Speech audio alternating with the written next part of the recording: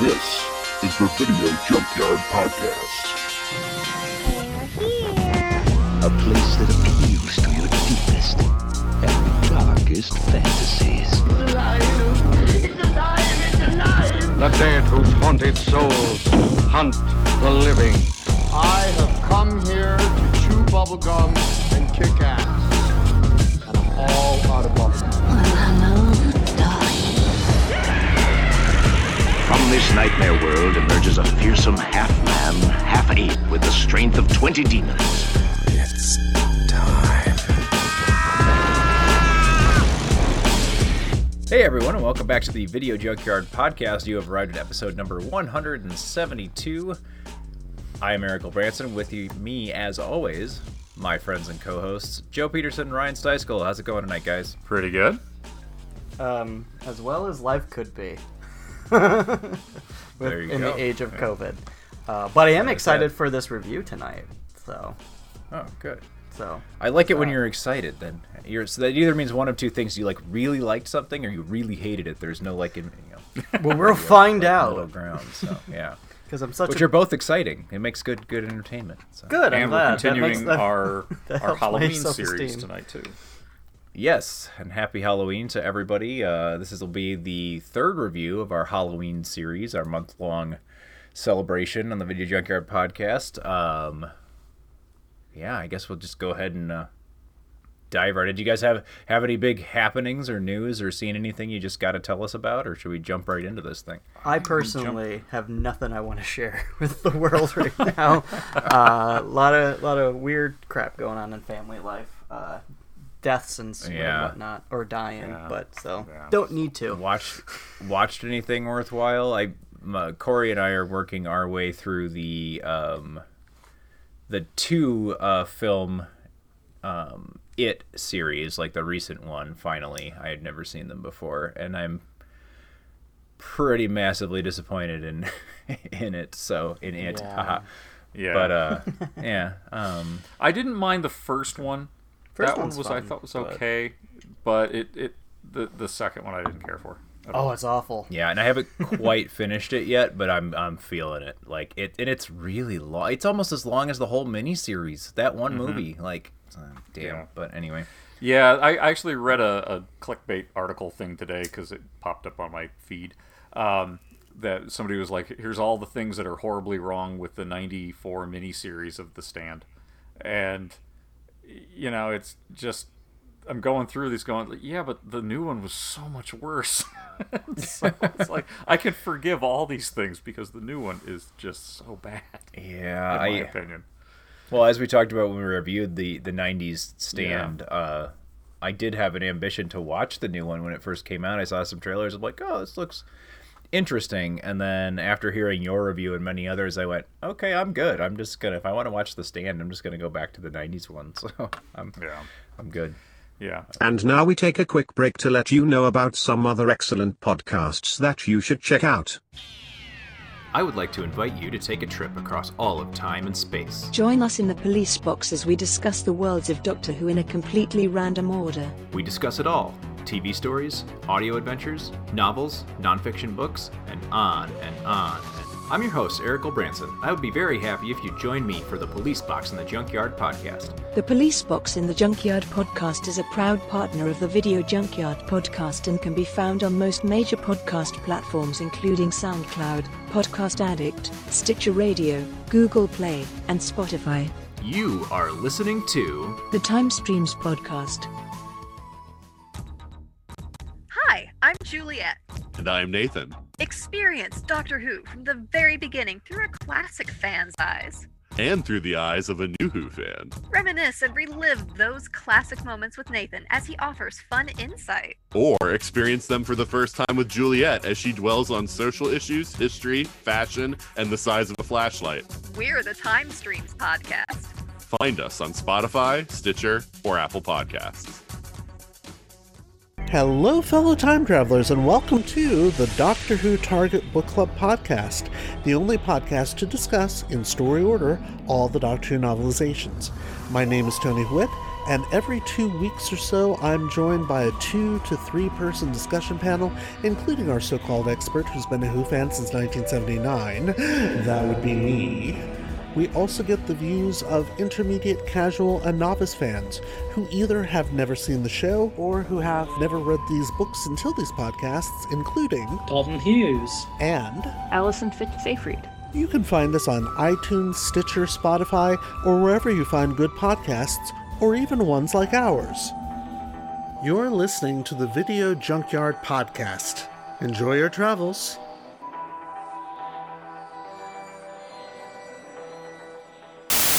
Video Junkyard Podcast. I was just going to say, like, the one that we're talking about tonight has a remake that I have seen, and a sequel that I don't think I've seen. I gave up my segue to, Stole your segue. Jesus, there is no honor in this man. No. But yeah, and I've seen the new one of this one, and it was one that I wasn't totally disappointed with. So sometimes remakes. I've heard that. I like this because of the movie we're watching. That is an old favorite of mine. I was very steadfast against the remake around the time it came out. I have certainly loosened up on stuff like that as I've gotten older. But yeah, I've heard it's not terrible, and it's enough of a kind of re-envisioning. It's a lot of fun. So yeah, I should probably watch it one of these days. But not according to the people. What was your segue? Yeah. Speaking of remakes and originals, I don't know anymore. I deleted it from my brain because there was no fucking point. We were like 2 minutes past. I'm like, I'm really excited to have this review. I think I All right, well, let's jump into it. Well, yeah. So the movie we're reviewing this evening for the third week of our Halloween celebration is 1985's Fright Night. What would you do if you accidentally discovered the house next door was occupied by something not human? Something horrifying. Something unspeakably evil. No one believes you. Mom, I didn't have a nightmare. Not your mom. They did kill a girl over there. Not your girlfriend. Charlie, is this some sort of a trick to get me back? Not even the police. Look, I know it's crazy. I know that, but look, Lieutenant! It knows that you know. You'll do anything to protect yourself. But it will do anything to protect its secret.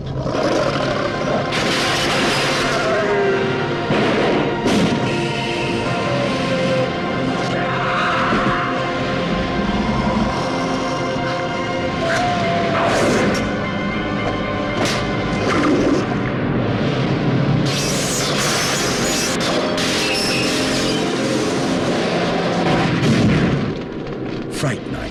If you love being scared, this could be the night of your life. Directed by Tom Holland, starring Chris Sarandon, William Ragsdale, Amanda Bierce, and Roddy McDowell.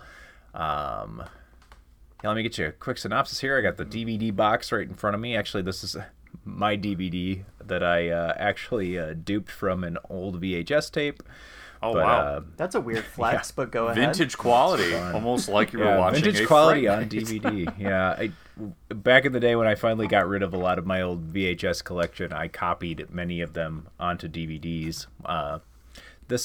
Not many of them are left in the collection. Even those copies have kind of found their way out, but Fright Night for some reason is still hanging around, probably because it's a favorite of mine. But here's that synopsis.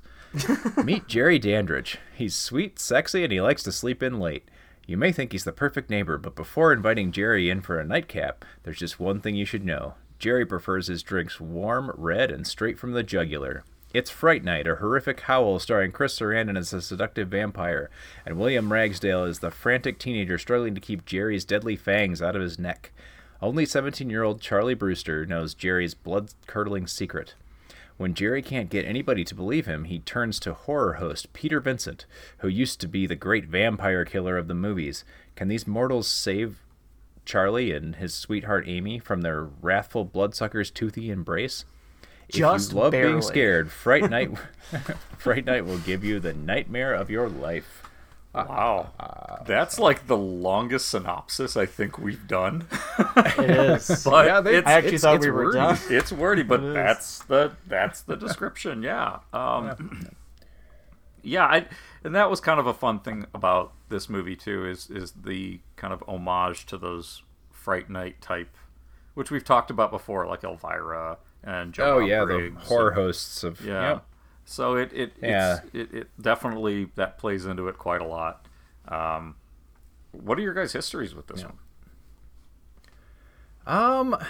I'm not sure exactly when I discovered this. It wasn't as a young kid. It was probably as a teenager. I actually feel like the first time I remember watching this movie and like being like, man, this is a great movie, and taking it out and showing it to people was when I started working at the video store. It was one of the first ones I picked up and watched. But I feel like I had actually seen it at least partially prior to that.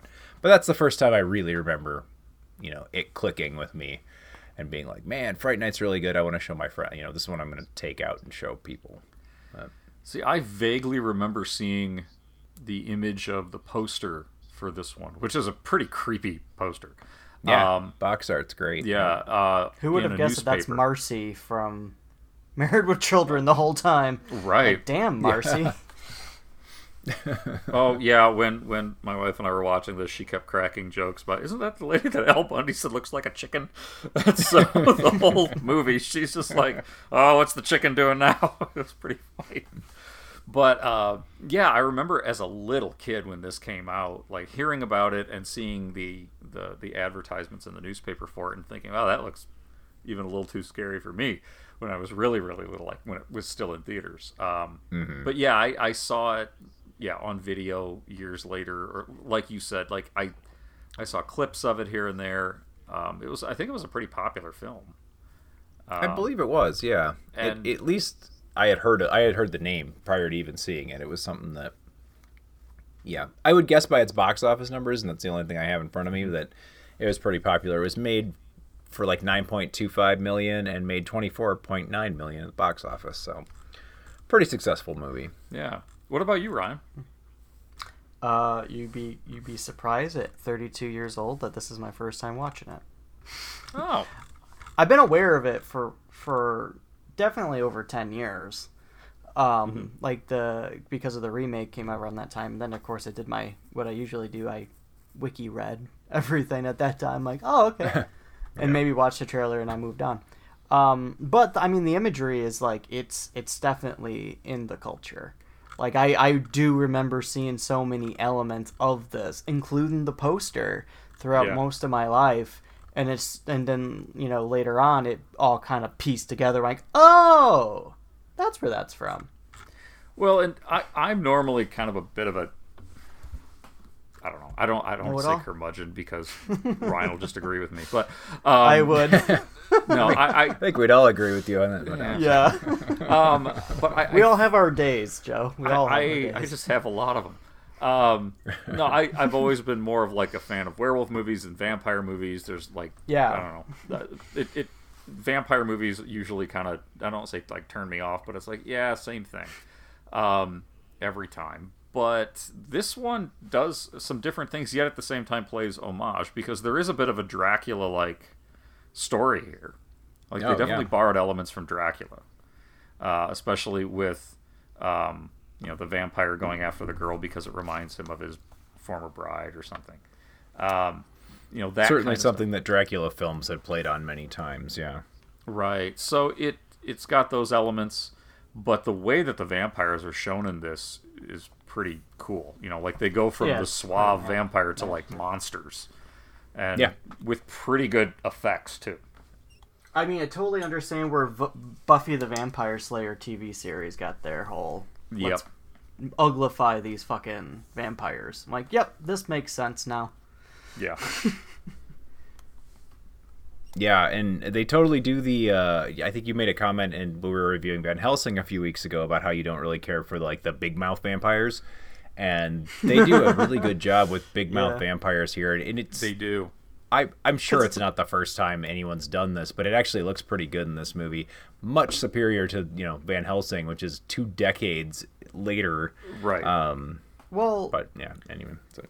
Well, it's apples and oranges. I know it's a comparison. I'm just no. I was gonna say, but like it's worthy. It's a fucking awful fucking gag with the CGI because practical effects have a better fucking impact. Clearly, given there is a certain level of like hokiness with all the practical effects in this movie, but not in a bad way. They're very enjoyable. Like they're not clearly like blowing your mind like, oh my god, like the Thing or like the transformation in American Werewolf in London, but they are like, if your budget is only so much, and you know the advancements in prosthetics and such are limited by their time, this is very fun and imaginative because they whatever gaps there are, they make up for it with creativity.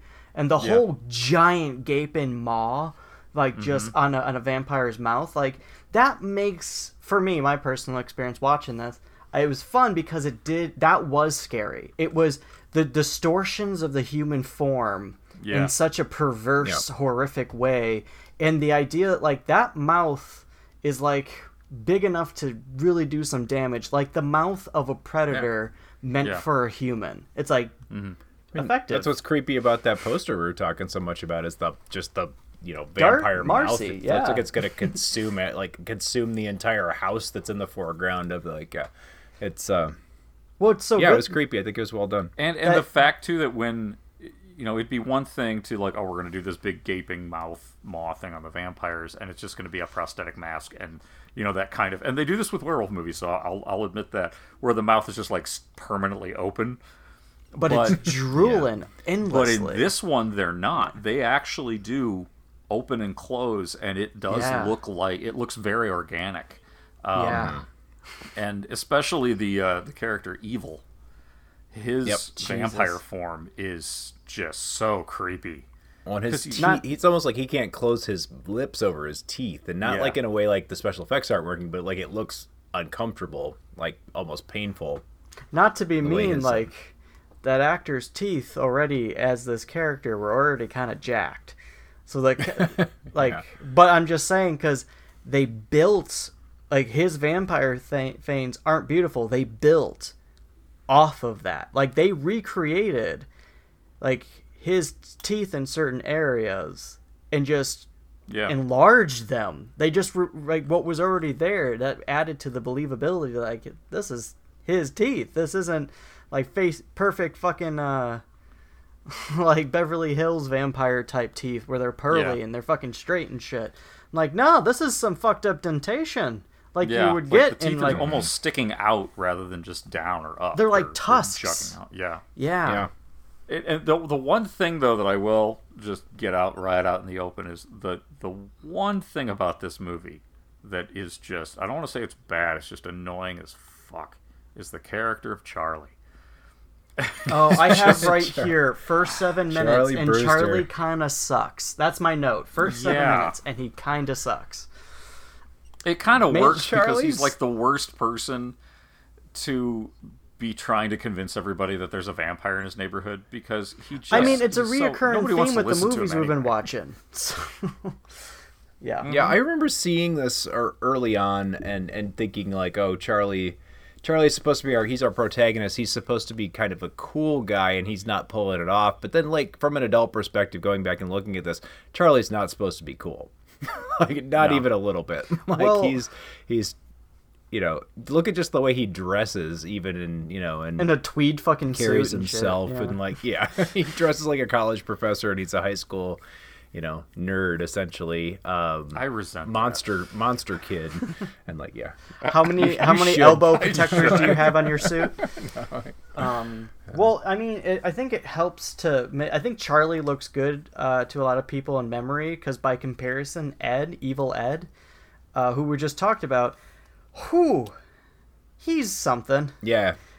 Stephen Jeffries, the actor that played Evil Ed Thompson in this movie. Here's the problem. I know those kids. I know those teenagers growing up like that were that animated and like kind of over the top. Like, it's not an unbelievable performance. It's just like, ooh. But Evil's always reminded me of a kid that I knew in school. I won't mention his name, but he even dressed and had the same totally haircut. Like '80s character cliche too. I feel like every '80s movie has this dude in him. He's a little bit more heavily featured here in Fright Night, but like that guy that's just he's there to like laugh at stuff and be kind of a like over like high, like when it peaks too high. Someone who doesn't know when to like control it, like control the giggle. Holy shit! Is it me on the podcast? Anyways, look at my spikes.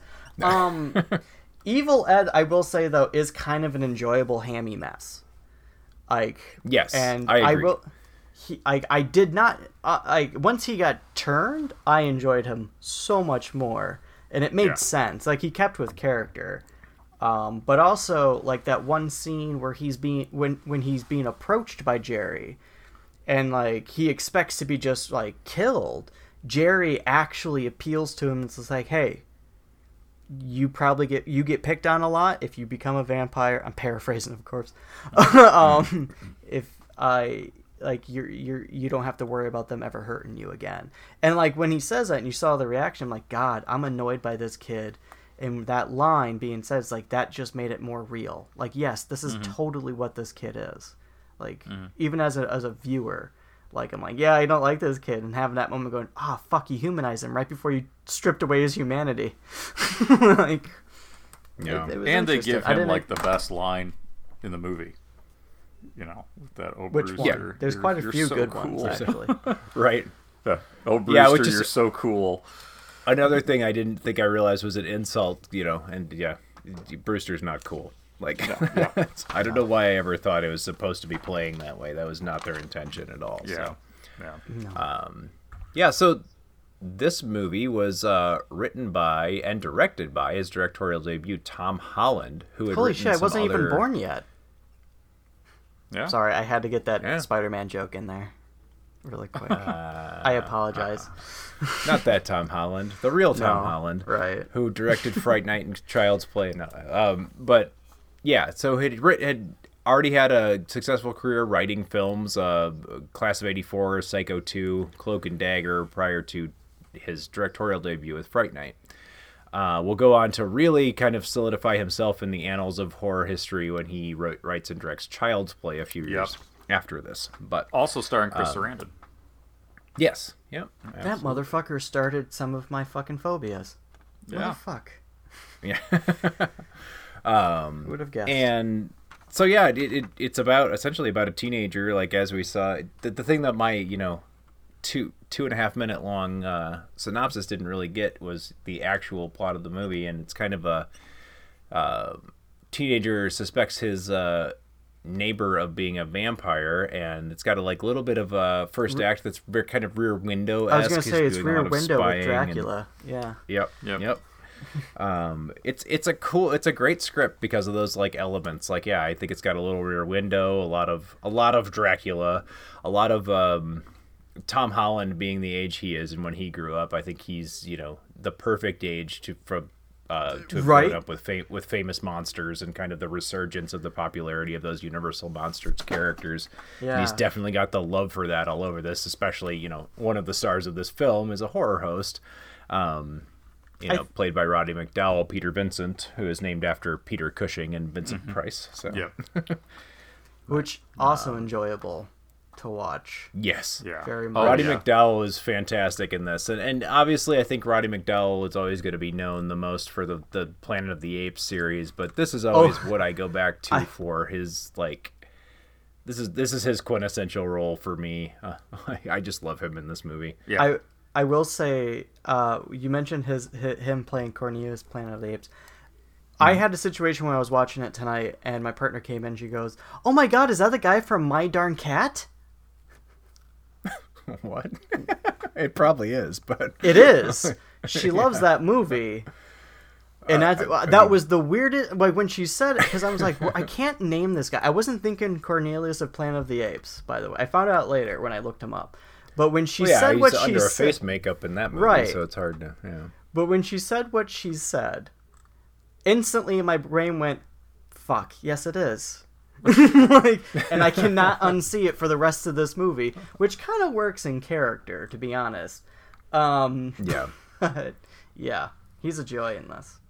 One thing I really liked about this one too is you're right. It does have like that rear window aspect, but there's no question early on that he's dealing with a vampire next door. They don't play up long for that. Oh, they start it. It's right away, and that really Charlie's right. Nobody believes him. Like, you're on Charlie's side the whole time. Yeah, right. And then even they do the stuff where, like, in most other movies that would kind of follow this same suit before or after, they do the whole similar kind of stuff where he's like nailing his window shut and all this. But hanging garlic. Yeah, but Jerry still shows up. Like the first time he shows up and kind of jams the mom's door closed, and because horny mom lets him in. Yeah, invites him in to come back anytime. For a drink. I mean, Chris Sarandon's a suave vampire in this movie. We should talk about him after this. But yes, keep going. Absolutely. No, I was just gonna say, like, that whole scene where he's like giving Charlie his one-time offer, like, you forget about it, I'll forget about it, and you just stay out of my way. I don't know. Maybe it's the adult in me going, yeah, okay.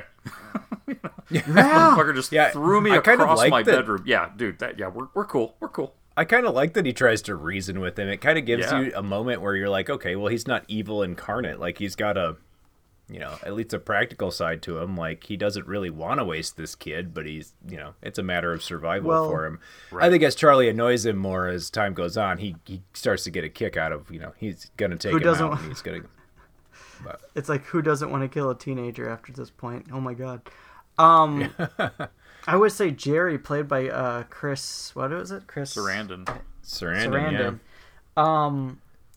Prince Pumpernickel, whatever he's called. Humperdinck. Humperdinck, yeah. Or the voice of Jack Skellington, or one of the yes, voices, he is. which I thought was interesting. The not singing voice, yes. Not the singing Danny voice. Elfman is the singing voice. Yeah. So. I confused some people when I said the voice of Jack Skellington's on Fright Night. Right away, everyone went, Danny Elfman? Like, no, he was in Oingo Boingo at that time. Not quite. But no, sorry. Getting back to Jerry. He, like, when I read a little bit about his character, because I was fascinated, it was a really good portrayal. He's played as a vampire who doesn't really enjoy it. Like, it is what it is. He's not, whatever may be, but he's always gonna want to survive. But he doesn't get a pleasure out of feeding on people. In fact, he decapitates his victims so they don't suffer the same fate. So when he approaches Charlie and goes like, I am giving you a choice that I did not have. Like, let me just leave me the fuck alone, and just he was playing it as a vampire who's just like, listen, I just stay out of my business. And it's like, doesn't. Then he goes like, okay, now I'm gonna be creepy weird dude. all of a sudden. And it gives it a layer. Prior to him seeing Amy, the girl who is Charlie's girlfriend, played by Amanda Bierce in this movie, prior to the longing for his lost love, and that Amy resembles this woman they don't really develop, but he has a portrait of in his house, and obviously it's somebody who he cared for and has lost. It's a very weak plot element. Yeah. Prior to that happening, I think he is very pragmatic about the way he wants to deal with Charlie. He thinks, teenager, he could just kind of intimidate him and talk him out of, causing trouble for him. That's the easiest way to go. He could stay living there. If he has to kill the kid next door, it's not convenient for anybody. So he's an interesting vampire right now. Yeah. He does not get a kick out of, doing what he does. It's survival. There's no sadism in it, at least not shown. I mean, there's certainly a sexual element. He's enjoying himself in that respect. But I would say he's probably like, I know it's given the time, this was 85, but I would say he's at that time, one of the best modern portrayals of a vampire. In certain aspects. Like it's a good balance. Sometimes not to say it is. He does get, once the certain elements get a little hammy, but it's in a fun way where it's just like, okay. But I will say there were moments where I'm wondering, because of the charm of this actor and the way that he plays with people, when he's like, fine, you're fucking with me, I'm gonna play with you. There are moments where he's reacting to the cross And I was just expecting him to be like, oh, he was faking them out. This doesn't affect him. Because he's done that. But then when you see the part where Charlie comes up with his cross and he's doing it, I'm like, this is another fake out. This is way too hampy. Oh, no. Nope, the ham is intentional. This is real. Okay, yeah, like the way he backs away and stuff. And even when Peter Vincent pulls out the cross, and because he doesn't have faith in it, he does this big over the top belly laugh. He does it a few times and throughout that sequence. But it's you could tell he's really hamming it up with it. But it's enjoyable. He's so good. Fun. He's almost a 1980s Dracula. He's got that suave kind of like, and that's why I think we mentioned earlier, it's got a lot of similarities to a Dracula film, and I think that's one of them. Is Chris Sarandon's portrayal of this vampire of Jerry Dandridge is, he's got that kind of suave kind of. It's certainly a very sexual element, but he's also very charming. Like, he can kind of charm anybody, like the police detective that comes in, and like, he just has this disarming kind of charm to him that gets people kind of like playing right into whatever his plans are, except for Charlie, who for some reason, maybe just because he's like doesn't buy into his bullshit at all. Like, there is a scene There is a scene I never really noticed before in previous viewings, or really, I guess, took notice of, and it's at the dance club. Mm-hmm. When a very long scene at the dance club. Yeah. But when Charlie and his girlfriend try to hide in the dance club, but Jerry finds them there anyway, and he seduces Amy, and he's dancing with her, and nobody can see them dancing except Charlie. She looks like she's dancing by herself. And that's in the mirror. Is that in the mirror? Oh, okay. The way they cut that is really cool. It actually his reflection is not showing up in the mirror. Reflection. But the way that's edited together really holds up pretty well. Like, it's a little choppy, but it's not bad. It's not enough. It actually looks kind of. It's a cool scene, and she does a really good job with it too, because she's holding her body as if somebody is dancing with her. Mm-hmm. That looked pretty good. So a lot of the effects in this, the practical effects are still great. I think that was one of the things that appealed to me right away. It's just a fun movie. Like, it's a charming kind of like 80s modernization of a monster film. But I think one of the things that right away appealed to me as a kid watching this in like probably the early noughties, is that the special effects were really good, and when they weren't good, they were still like good enough to be fun, and like it works really well. Like, there's a really great vampire bat thing in this that like I keep comparing it back, because the other vampire movie we watched in this set was Van Helsing. It's like, they have all this technology at their disposal, and they can't pull off a bat as cool as the one that they built out of whatever. Well, and they definitely didn't in Monster Squad. I mean, damn near the bat in Monster Squad's rough too. So I guess we've done all vampire films actually. So so far, but even the scene where Evil kind of does the reverse werewolf transformation in a way. He's in his wolf form, which is just a big wolf. Like, literally, they just. Which, all the way that scene is shot too, you really get a good idea of just how big wolves are. It's just running down the hallway at him, and then Evil transforms back into Evil, and so it's this kind of reverse werewolf transformation scene. But it's really gory, but it works really well. It's kind of long, though. It is.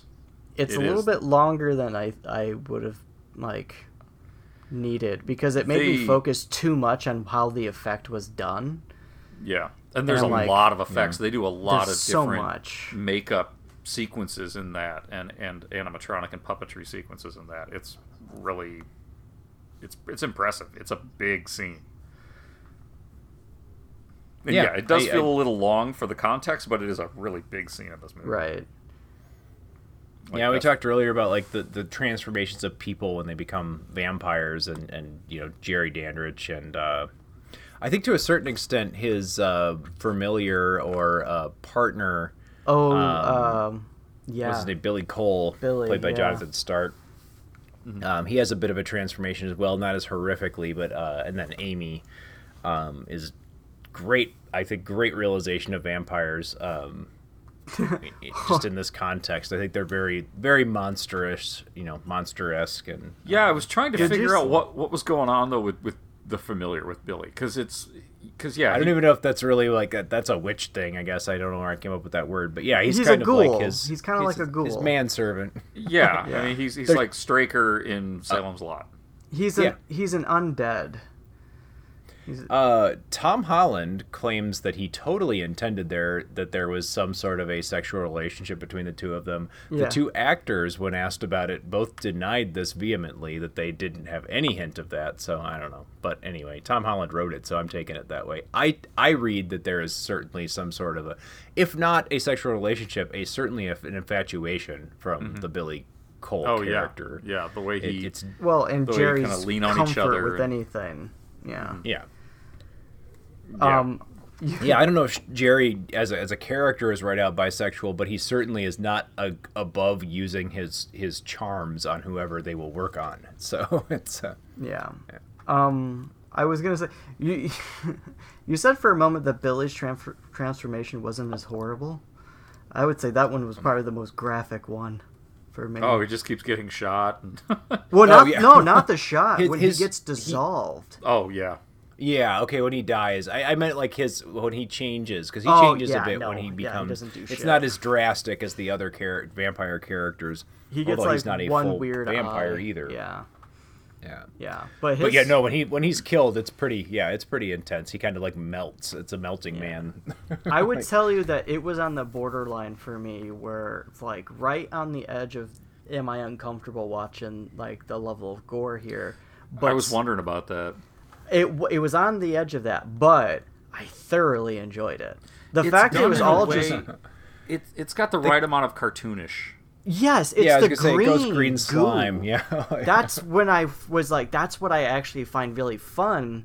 Is like, I know some people, I guess I've had some discussions with people where it's just like, no, that's just for cowards who can't handle gore. You need the real blood and shit. I'm like, no, dude, I'm more uncomfortable with discolored. I'm uncomfortable with discolored things in an appropriate, frightening manner because they're so alien. Like, fuck, we're looking at our gallbladders in general. Like, that's a fucking weird. Yeah, like, right. Why are you greenish or whatever the fuck it is? It's just one of those like, I love it. Like, I enjoy that. I enjoyed watching this fucking Nickelodeon slime pour from every orifice, then followed by the spice from Dune itself, and then go full on pretty much melting face from Raiders of the Lost Ark. And like, bravo. Yeah. It doesn't make any lick of sense, and I don't care. It was a visual treat. Every one of the demise of like the main villains in this, Evil's death, so-called, Billy's, and then Jerry's at the end, all are just massively successful effect shots, and they work really well. Yeah, I think that's one of the biggest charms of this movie. Well, there's a lot of charms of this movie, but like in the third act, like this becomes full-on monster movie, and I think they pull it off like pretty much every beat. I think in the early parts of this film, it has a little bit of like the after-school special kind of. And I know this obviously predates that, but like a Goosebumps feel to it. Yes, and it becomes a grown-up horror movie at the end. Like it kind of gets you into that. But yeah, it's certainly got that kind of. And I think that's what makes it such an appropriate Halloween movie. It's appropriate. I do have a confession to make because I don't want to stray too far away from the special effects thing. I don't care for Jerry's vampire face. Yeah, I think it's kind of ugly. Out of all the ugly. creatures, it might be Miley's favorite too. But I still think he's Chris Sarandon's doing what he can do with it, and I think it still works really well. It's a little Rawhead Rex, Yeah. It's got a little Rawhead Rex look to it. It just looks very swollen. It's like weird. He got stung by a bee or something. Yeah. But what they do with all the actors' eyes, though, with that like bright red bulging look that's common in all the vampires, I really like that. In addition to, we talked a lot about like the gaping mouth kind of a thing, but the eyes too, these big bulging red eyes, really effective. It's such a unique look that's been copied a lot since then, but not really duplicated. Well, apparently those fake eyes were a real problem on set for people. Oh, I can imagine. You couldn't wear them more than 20 minutes. Yeah. Supposedly they're so incredibly painful they had to bring in torture specialists on certain movies. I think Jim Carrey tells that story about the Grinch film, but yeah. Oh. Yeah, that's more nightmare fuel. Well, actually, Amy's, I'm just keep calling her Marcy. Yeah. Forgot her actual name. Amanda Beers is the actress's name. Amanda Beers. Amy Peterson is her character in this. I guess there was a part where she put on some of the contexts, and they were so excruciating. They were just so painful for her. Sorry. They were so excruciating that, like, once they removed them, the crew found out that they never buffed them or something. Oh. They never actually properly prepared them. Oh. Yeah, I would have been fucking furious. Yeah, no kidding. But there was also, I guess, like, something with Chris as well. He wore them for 40 minutes and ended up scratching the fuck out of his eye. There's a lot of weird production things with this. There's a lot of, like, mishaps. Like, Charlie himself had a broken leg, I guess, throughout most of the film. Oh, really? Yeah, actually, there's a brief moment where you can see the cast hanging from his leg. It's kind of fascinating. I was really into think he did have like a limpy thing going on in some scenes, didn't he? That, like, I just figured he was kind of like, because he got his ass kicked by Dandridge at one point in his bedroom, and you think with the whole Rear Window thing that they got going on, they could just went with it. Like, use that broken leg as an element. Like, look, this wounded fucking teenage boy, no one can believe him, and he can't do shit about it. You know? He needs to ask an old guy to help him kill a vampire. Yeah, that's the one element of the plot here that I always found just a little odd. But it works. It's a good plot device, and it kind of shows how much of a dork Charlie is. Okay, so you've gone to the police, they won't listen to you, your friends won't listen to you. So your number 3 is the guy on TV who hosts old movies? Oh, but that's like asking... You know, back in the day, he used to play the fearless vampire killer in all of the vampire movies that Charlie loves. So, yeah. That's like us going to Elvira to help us with a witch hunt. It's kind of weird. Would absolutely... She might even be my number 1, just, you know, so... Just to use this as an excuse. That is a good point. Yeah. That is a good point. I just don't see myself going to, like, Gilbert Godfrey to help me with, like, anything. You know? Well, okay. Sprinville? But, where is it? Splinville? He may be a little lower on the list. Svengoolie, Joe Bob Briggs. Yeah, sorry. You know, Springoolie, the worst Midwestern. I know Elvira. One of that. There was a movie I recommended you guys recently on Shudder. Something like... Oh God, I can't remember the name, but it's about a video store, and Joe Bob Briggs shows up in it, and it is kind of like that, like he helps them out in a quick scene, so that was pretty funny. But I was gonna say, speaking of Peter Vincent as a character in this movie, I think it's and I give this a lot of probably Tom Holland's love of classic monster movies and such, Hammer films, Universal horror films. Peter Vincent's an interesting character because he actually emulates what a lot of the horror icons ended up being later in life, and that they became kind of caricatures of their characters, especially Bela Lugosi. To a lesser extent, Boris Karloff, he did have a little bit better of a career, but it kind of ended up kind of not being able to escape that role, and once they weren't able to do it anymore or play that character anymore, it kind of fell into poverty and in Lugosi's situation, into drug addiction, and just ended up kind of in not the best place. And I think Peter Vincent is supposed to kind of emulate that, like the post limelight. He's hosting this kind of cable access show, doing called Fright Night, hosting horror movies and making bad jokes, and kind of living through his former glories. Price. And he can't play his and Vincent Price, who he was named after, I don't think is a great example, because Vincent Price, I think, was one of the rare people who was able to stay successful throughout his career. Peter Cushing as well, who actually very late in his life experienced a resurgence, obviously via Star Wars and kind of all the things he got to do in the last few 5 years of his life. He was a well-respected actor, and Christopher Lee obviously became at the end of his life became an A-list, superstar almost again. Well, the Vincent which is awesome. Price... I mean, that's fantastic. But really, that original, I was thinking that original school of people. I think Lon Chaney Jr. had a similar story as well. When they were big stars when they were doing it, and then they were never really able to get outside of that. And I know Lugosi and I think Chaney as well. Kind of when they passed, were living, very modest, if not impoverished lives.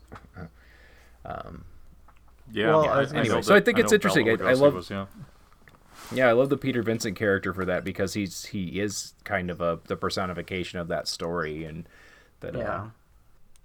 And it's kind of cool because he gets to kind of like redeem himself through being the fearless, the monster killer, the vampire killer again. So it's a story of redemption. I was saying the Vincent Price part, it was because the part was actually written for Price, and he turned it down because it was just. He was, I guess I've written this exactly, so badly typecast that he just stopped accepting these roles. And that's kind of what I guess I was going to lean. Like, you're right with what you were mentioning. Like, the unfortunate, future for a lot of horror movie actors, even still to this day, let's be honest. Like just because a couple that did well, like when you look at the majority, like some who just never really got further. But, but that idea, for me, it was... just the idea of being so badly typecast that a teenage boy fucking approaches you to help him with a fucking demonic threat. It's like, oh shit. Your range is vampire killer, and that's it. That is all you are, and that's what everyone in the fucking movie refers to him as. Even the fucking vampire when he sees him, because it's a fright. The vampire acts like he's just as big of a fan as everybody else. That's what, Right. It's like Peter Vincent. Like, it's almost like it's an honor, Right. Apparently, though, Vincent Price did enjoy the portrayal and the job done. Yeah. Yeah, he actually... Yeah, I knew it was envisioned. The Tom Holland had envisioned. I was not aware he actually approached Vincent Price about it, so... Yeah, and I guess later on, like, the three of them, Holland, McDowell, and Price, all met up with each other and was told that he thought the movie was wonderful, and he thought Roddy did a wonderful job. So good. Yeah. So I thought that was kind of heartwarming. Price was I get the impression from all the stories I hear was the epitome of a gentleman. Like, that sounds like him. So. I heard he was a really good cook too. Yeah, I think he wrote cookbooks, or at least something along those lines. But I remember one of the last things about Vincent Price. I mean, obviously, his role in like Edward Scissorhands and stuff, but plugging the How to Host a Murder games. Oh yeah, I think he narrated some of the the tapes interactive and stuff. elements. Yeah. And this is why you can never go to a potluck with Vincent Price. Like, you want to try his roast, but somehow it's going to turn into a variety hour show. There's going to be a murder. And there's going to be a murder. You're all here for my entertainment. I think I've totally derailed this Fright Night, discussion into my fandom of Vincent Price, so we'll... We're keeping it. It's staying on the ground. The guy was classic, though. And, I can see why they tried to get him for this as well. And that would have been cool. That would have been really cool. But Roddy McDowell is great in this. And I think he kind of got a bit typecast, too. So a little bit. But this I guess really worked well. He really wanted the role, too. He actually thought he was going to lose the Vincent Price. And but he got it. I mean, I think if I were him auditioning for this and I heard like, oh yeah, they're also reading Vincent Price for it, I'd be like, oh yeah, okay. Like, I'm losing that to him. But no, I'm glad they went with Roddy McDowell. I think he's fantastic in this movie, and it's actually the role of his that I most often remember. If that name usually, and I'm a big fan of the Planet of the Apes series, and I enjoy him in those, but this is the one that if you say Roddy McDowell, immediately I think of Peter Vincent. That's his character in my mind. So have you seen the sequel? No, I have, but it's been a really long time. I remember that it does have poster art. Yeah, and it does have the original characters or cast again. I don't remember much about it. I know I watched it, like almost probably right after this one. But I read it. I guess it only has Vincent Price. Sorry, not Vincent Price. Peter Vincent and Charlie. That was pretty much it. Evil Ed didn't want it to go back, and Amy, the character of Amy wasn't on because Amanda Bierce was in Married with Children. Mm-hmm. So had moved on to other things. Yep. And moved on to other things. Yeah. Yeah, I don't remember much about it. I do think I remember, generally kind of thinking it was okay for a sequel. But I kind of want to check it out again, because I was just when I was reading about it in preparation for the show, I was just thinking about how I don't remember enough about the sequel. But yeah, well, it's funny because all I do know about the sequel is apparently it's like Jerry's sister or something like that is a vampire. It's some relative like that. And it's like, this sounds kind of like The Howling 2. Yeah, it's not insane like The Howling 2 is, but from my memory, it does have something to do with it's fairly contrived. Like, I don't know if she actually like moves in next door kind of thing, but like they get a line on like, oh, it's Jerry Dandridge's sister who's also a vampire, and it's pretty much kind of like hit repeat on the events of the first film in a lot of ways, but Charlie's I remember thinking it wasn't turned into a vampire though, this time. So yeah. Oh, does he? Yeah, it's pretty much Peter's show at this point. Yeah, maybe we should. Reminds me of one thing that we were trying to figure out last night. There's a scene when they're fighting Jerry in his bat form with the big vampire bat, where the vampire bat bites Charlie in the arm. Would he start to turn? No, they killed him before. But yeah, I was gonna say they led it up to they have the like Dracula thing. What they do in a lot of Dracula movies, like you have the like sire vampire, right? Like the one vampire that started the and they bloodline. Kill him, so he's not going to change. But would he have?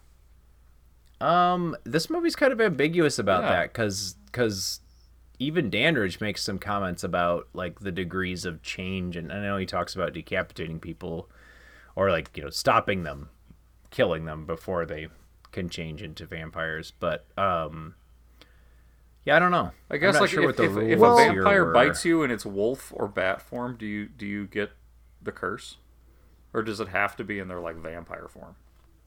I don't think so. I would assume all of the above. Yeah. Yeah. At least it's been depicted that way in films, but yeah, I guess that's up to whoever's writing it. Yeah. This film is one of it's one of those films because it's trying to be meta, or it is kind of meta in a way. Yeah. Like they're saying they're establishing the rules and saying out loud, it's just like in the movies, which is a way of communicating to us, the viewers. Like, oh, okay, so they don't have to dive in too deeply with this. However, there is some inconsistencies.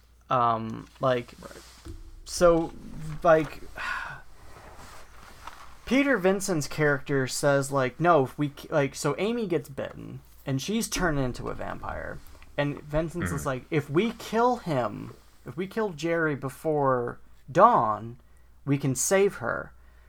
And it's like, right away, I'm like, okay, well, fuck Evil Ed, who you just accidentally stabbed in the fucking living room of his mom's fucking home. What's going to happen with that? Well, they kind of show that, like, he was healing, right? And then, dawn fucking happens. She's clearly a fucking vampire at this point. The sun is out. I don't know what is considered dawn anymore at this point. I mean, that is the main tool they use to kill Jerry. However, she still reverts back to human. She is okay. So therefore, Charlie's okay. However, the movie ends with red eyes. Like, in the window across. Like, somebody evil moved in. And then it's the fucking laugh and line from Evil Ed. Saying like, oh, real cool, Charlie, whatever. Yeah. And it's just like, it kind of hints. So cool. Yeah. Brewster, you're so cool. Right. And it's one of those things that kind of hints like, oh, did Evil Ed survive? Because he was intended for a sequel. And it's just like, but how does this work? How does this work? He was stabbed and his master was killed. Yeah, the rules are a little hazy. Up for interpretation. Right? And that in and of itself is a classic, drive-in horror movie ending. Where it doesn't if Nightmare on Elm Street ended the same kind of way. It's like, well, what? Oh yeah, I think every movie right around then was ending the same way. Like Friday the 13th and all that stuff. I do have another gripe about the ending. whole. I have a whole gripe about the whole vampire. If you kill the lead vampire, it kills the rest trope. I'm just saying that is seeing that vampires only pretty much breed through this I turned into a vampire process. It's kind of a lame fucking sauce way to be to reproduce. If it's just if the parent dies though, this whole fucking brood is gone. And in fact, I think that What We Do in the Shadows this season, they kind of touched upon, they had an episode dedicated to the ridiculousness of that. Oh, nice. So I don't know how far you're ahead, but they touched on that. That is a show I need to catch up on because it is pretty. Yeah, it's good. It's a funny trope though. It's just as a species, what a terrible fucking thing, right? Yeah. It's then what's the whole? You can't really have various generations if it's that easy to wipe them all out. It's talk about a massive extinction event. Yeah, you just find the oldest vampire you can, and there you go. Kill it. And what they do in the Shadows, they just lock it up into a fucking cellar and keep it safe. That's what they legitly do with the first vampire. I don't know. There's always a way you could ride around it because it is such a silly and very simple plot device trope. That's all it really is, just a plot device. But you don't have the time to kill. Makes it easy for a small amount of people to deal with a large horde of vampires who are you've got who knows, maybe you've got your alpha vampire, your main one, right, and then you've got the vampires they create. Well, what if one of those creates a vampire? Now they're a master to somebody. Are they now omitted from being? Who fucking knows? I don't know. How did Lost Boys end again? Right. And each movie kind of develops its own rules or ignores the rules, and just kind of generally this one I feel like paints kind of broad strokes because you're right, it does say just like in the movies, so it's just falling back on the old vampire tropes, which for this movie is totally fine. I think it works out. Well, should we jump into some final thoughts and grades for Fright Night? I think so. I think we're good. What do you guys think? Joe, why don't you want to start us off? Sure. This is one I guess I can say a childhood favorite and interpret that however you want. It's as somebody who I respect a good vampire movie, but it's not my favorite monster or anything. This is one of the better ones, definitely, especially in an era when there were a lot of vampire movies coming out. There's so many of those eras. There's a lot of those eras. That's how. Good point. There are a lot of those eras where you get a whole bunch of vampire movies coming out. We had when the Twilight movies were popular. That's also when you got stuff like 30 Days a Night. And Fright Night remake. And the Fright Night remake. So they kind of follow these trends, and this is definitely one of the better ones. It still holds up really well. It's got a really tight script for the most part. It's got great special effects. Most of the performances are great, and even the ones that aren't great aren't terrible. But it captures a really kind of a cool subgenre of horror, and this whole like you said, Ryan, it is very meta, but it plays it well. So, and I think Tom Holland kind of took that theme into some of his other films too, like Child's Play, for example, which I think he only directed the first one of that. But that also plays up on some tropes, yet also does some original stuff, just like this one does. So, as a favorite and as a classic, I'm giving this one an A. Mm-hmm. What do you think, Ryan? Well, yeah, this movie, going back to that meta thing, this movie is based off of hey, fan of B horror films and whatnot, finds out Vampire Next Door or Person Next Door is a vampire, sorry. And then, does what a fan of those films would do. And then this movie end up being one of those films shown at, like, midnight matinees downtown, wherever, during Halloween. Like, to become a classic, by emulating classics, is, like, a good sign of a good horror movie, or a Halloween movie, sorry. This movie was incredibly fun. I really enjoyed it. It's one of those few movies from the 80s that everyone likes, that's like there's a good reason that people like it, and I see it, like, up there with Killer Clowns from Outer Space. I can see why people are excited to watch this on Halloween. Yes, some of the things are kind of hammy and campy in a very charming way. Charlie's a hard character to fucking like, and the Amy Jerry love story is not really necessary. You really didn't need it. I think they tried to, like, just shoehorn it in there as, like, this is the reason that a grown-ass man is going after a teenage girl. Yeah, I was gonna say a justification for that. Yeah. I don't think there needed to be a love element at all. Like, he could have just been, like, a maniacal person who really wants, like fuck it, you fucked with me, I'm gonna fuck with you, to this extreme. That would have been fine. There was no need to have, like, that weird sexual moment. But outside of that, like, that's really it. That's the few things. Everything else is, like, it's just so fun. The makeup is fun. The story is simple. You don't need to invest more, and straightforward. The character fucking Peter Vincent is amazing and wonderful. It's like, what happens if Shaggy grew the fuck up and never changed? And I give this an A+. I really fucking enjoyed it.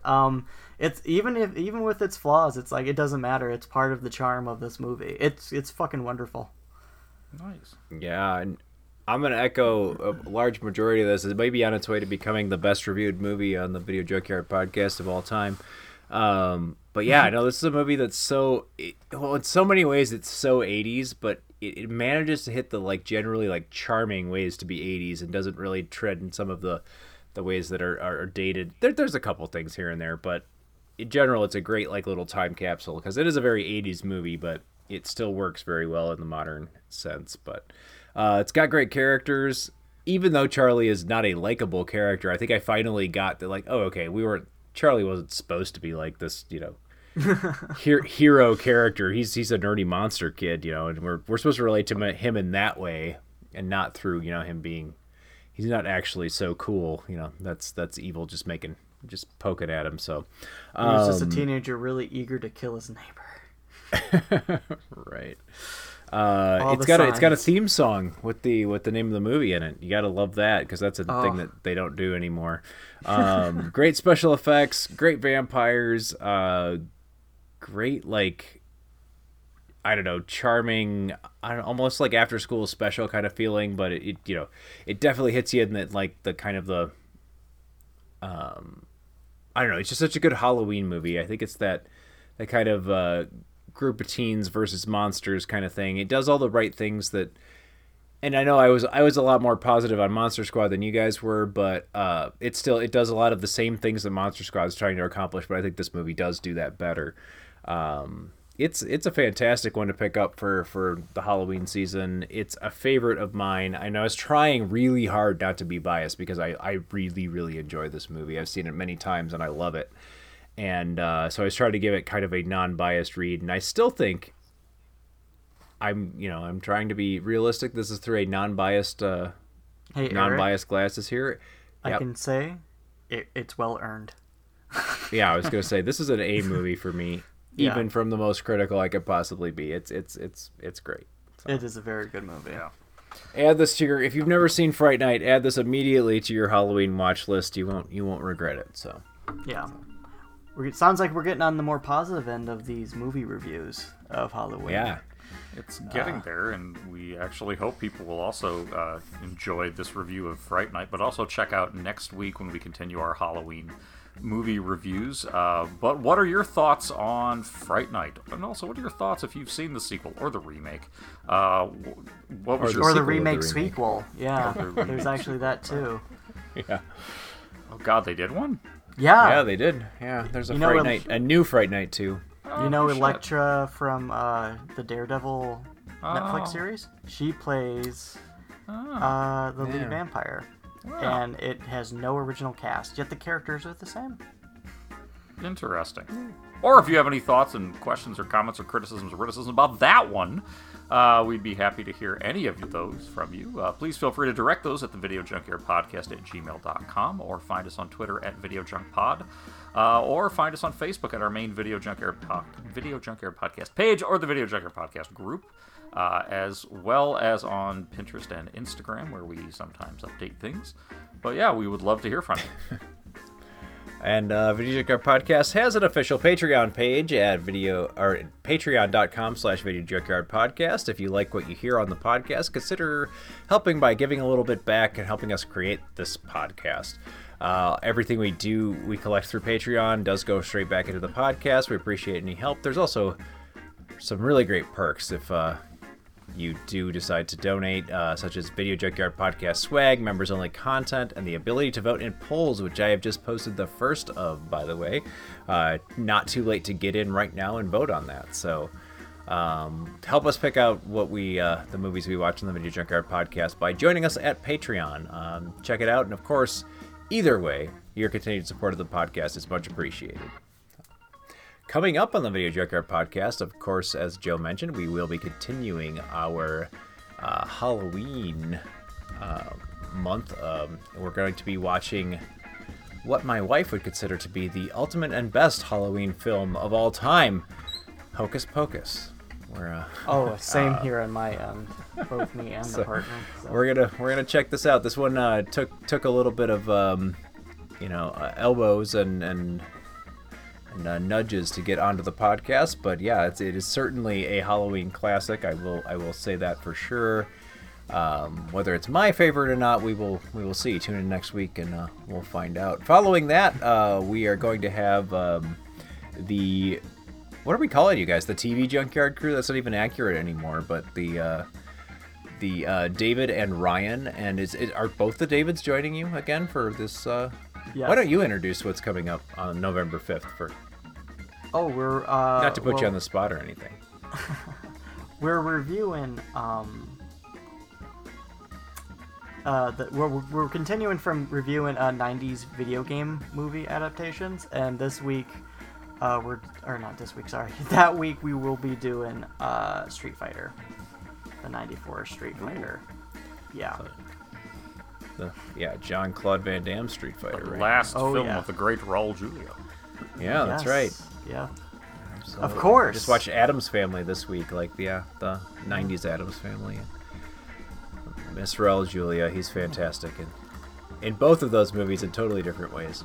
Yeah. So we hope you join us for those, and we hope that you've enjoyed checking out the Video Junkyard Podcast, and we hope that if you enjoyed it, you'd be willing to share it around. We can, be found on Spotify and, of course, SoundCloud, and anywhere that you can find podcasts. So until next time, thank you once again for joining us. This is the Video Junkyard Podcast. I'm Joe Peterson. I'm Eric Branson. And I'm Ryan Sasko saying...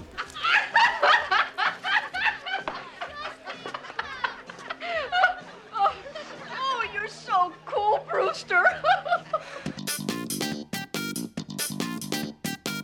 You have been listening to the Video Junkyard Podcast. I do wish we could chat longer, but I'm having an old friend for dinner. You just can't let them go. Go! Stay on the road. Keep clear to the moors. We want to take this opportunity to thank you for listening to the Video Junkyard Podcast and remind you to find us on social media on Facebook at facebook.com/Video Junkyard Podcast, on Twitter at Video Junk Pod, and on Instagram as Video Junkyard Podcast, all one word. Want to thank you again for listening, and keep digging. Who knows what treasures you'll find in the Video Junkyard.